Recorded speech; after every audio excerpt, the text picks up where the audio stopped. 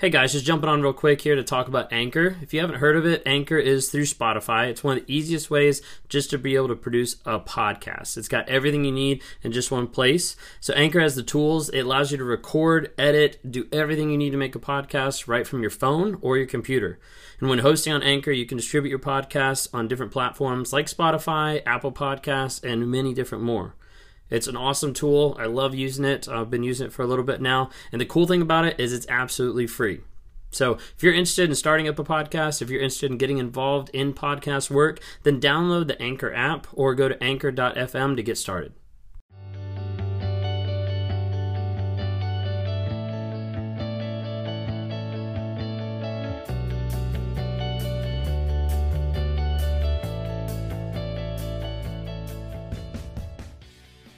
How are you protecting your kids from the narcissistic relationship? How are you protecting your kids from getting involved in a toxic relationship? How are you protecting your kids from codependency? So what I want to talk to you about today, because a lot of times people get into narcissistic relationships and they realize, hey, part of the reason why I opened the door and part of the reason why I got with this person is because I was already struggling with who I am. I was already struggling with my dependency on another person. Oftentimes you don't see this till the end of the relationship when the person's getting out and they're like, wait a second, like I think this was my fault. Or I think that I'm not good enough if I'm not with this person. Or I'm thinking, what is my worth? Because they're considering it being about another person. And oftentimes codependency can be a really big destructive aspect of the narcissistic relationship, because you can get into a narcissistic relationship and be so dependent on that other person that you don't think that there's anything else out there. You don't think it's possible to find that same love, that same connection that you had with that person. Well, how are you helping the next generation not run into that problem? How are you helping them avoid that codependency aspect and avoid ultimately getting involved with a toxic person or in a narcissistic relationship? We've been going through the book recently, The Narcissist in Your Life by Julie Hall. Feel free to check it out. It's got some great information here. And she talks about protecting your children from codependency. And so a lot of times people ask me, how do I help my kids? How do I help my kids not become a narcissist? How do my kids, so they don't get involved with the narcissist down the road? Well, here we go. All right, protecting your kids from codependency. It says here, just as children need to help to steer away from adopting narcissistic behaviors, they also need to help navigating away from codependent behaviors that have been modeled for them. Actively supporting them is important, but they also need you to show them that you respect and value yourself. You see, you can't develop a child, you can't develop another person into helping them not be codependent if all they see is you be codependent as well. So again, the hard part about healing from some of this and working through it with kids and moving forward in the future is it's still about you. It's still about how are you working on growing yourself, growing away from that codependency, growing away on you being self-confident, of you having that self-assurance of who you are and what you're doing on a day-to-day basis. To be able to do that, they need you to model healthier patterns in your life and relationships. Even if you're not prepared to leave your narcissistic partner, you can do many things to change your own behavior and improve things for yourself and for your kids. Oftentimes, this is how I coach and talk to people in these narcissistic relationships of you have to change your mindset first. You have to change what you're thinking and what you're doing. I've made a couple videos I made one recently about like freedom and like the aspect that like freedom starts in your mind first. Because oftentimes people can get out of a relationship. They can get down the road, like years down the road, and they're still not free. They're not free from the narcissistic abuse that happened to them that makes them doubt themselves, that keeps them in a trauma bond, that keeps them tied down and they're not sure how to move on. It starts with us. Each and every day, how are you going to grow? How are you going to improve your life to be the person that you need to be? And for here, to be the person that your kids need you to be. Okay? All right. So a couple things. We're going to dive in real quick. Got 10 different things. Your kids need to show them that you, number one, are willing to acknowledge reality. So often you have parents that ignore reality or tell the kids that this reality doesn't exist. In one sense, it's almost like low key, like gaslighting the kids. Daddy wasn't abusive when he did this, or mommy didn't, go out with this other person. Like they try to be able to adjust and change the reality. What you have to realize is you have to embrace reality. You have to say, hey, this is what's happening. It doesn't mean you shame the other person. It doesn't mean you devalue everything that's going on, but it does mean that you're upfront with the kids. You have to be able to acknowledge what that reality is to start off with.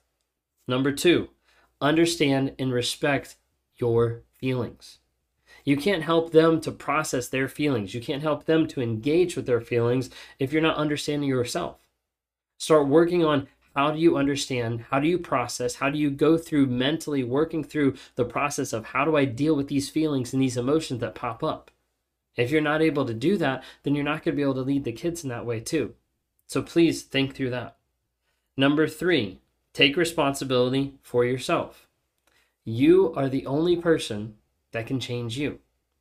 A lot of times we start thinking about this from the narcissist perspective and on the narcissist side of like, how can I change the narcissist, all these type of things. But at the end of the day, the only thing that you can change in the relationship is you. How are you going to work on the responsibility of your self-care, of your self-help, of growing yourself on a day-to-day basis? That's what matters the most. To be able to be that person that you need to be able to be that person for your kids. Number 4, do not need to control things to feel okay. A lot of times when people are in narcissistic relationships, they feel like they have to control certain things in order for that to be okay. Now, there is control of certain things like safety. Obviously, I'm not saying to just ignore that. But what I'm saying is there's moments in time in the relationship that you can say, hey, it's okay.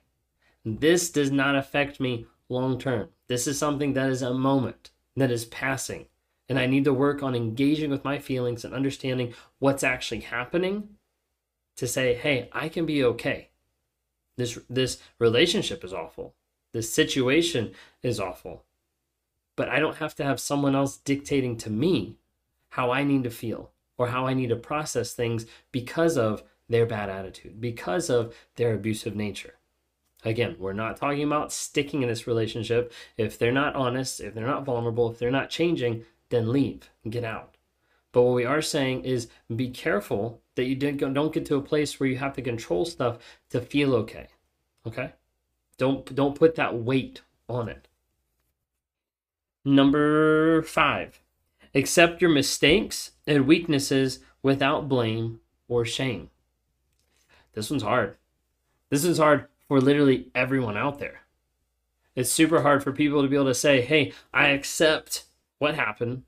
I made a mistake. I shouldn't have done this. This is something I struggle with. This is an area that I'm weak on. And it doesn't mean you have to take that blame or that shame with it.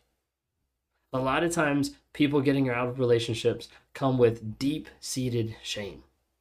They come with a lot of shame of, how could I let that happen? They come with a lot of shame of, why was I so stupid to be in this relationship? They come with a lot of shame of, man, I hate that I reacted that way because that came across really wrong.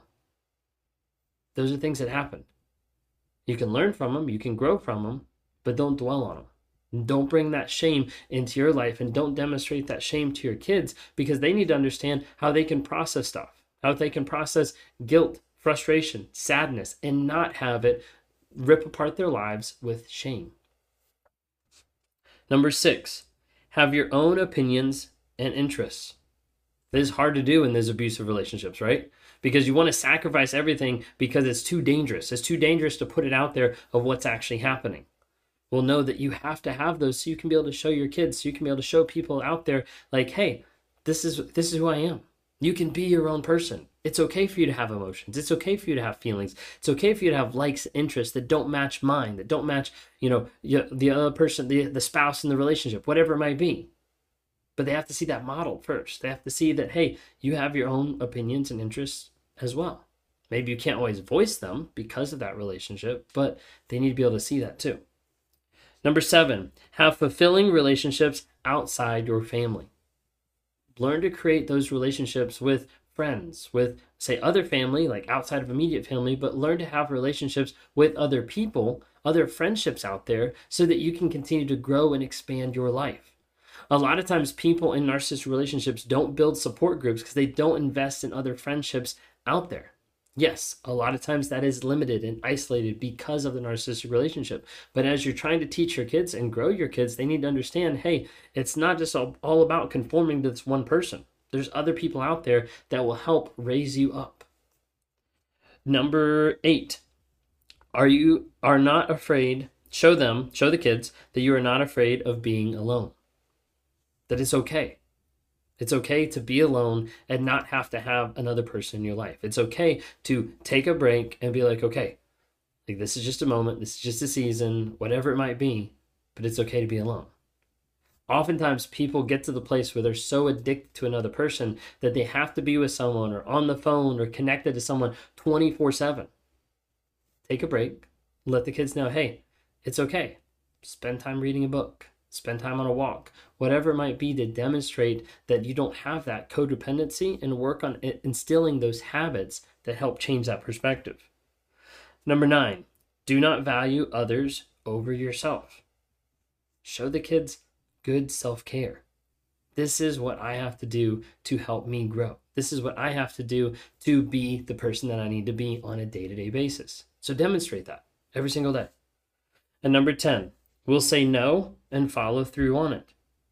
That's one of the hardest things in an abusive narcissistic relationship. So as you get out of that, make sure the kids know as well that you are setting boundaries. You're setting boundaries to be able to protect them, to be able to protect yourself, and ultimately to be able to continue to grow, heal, and change.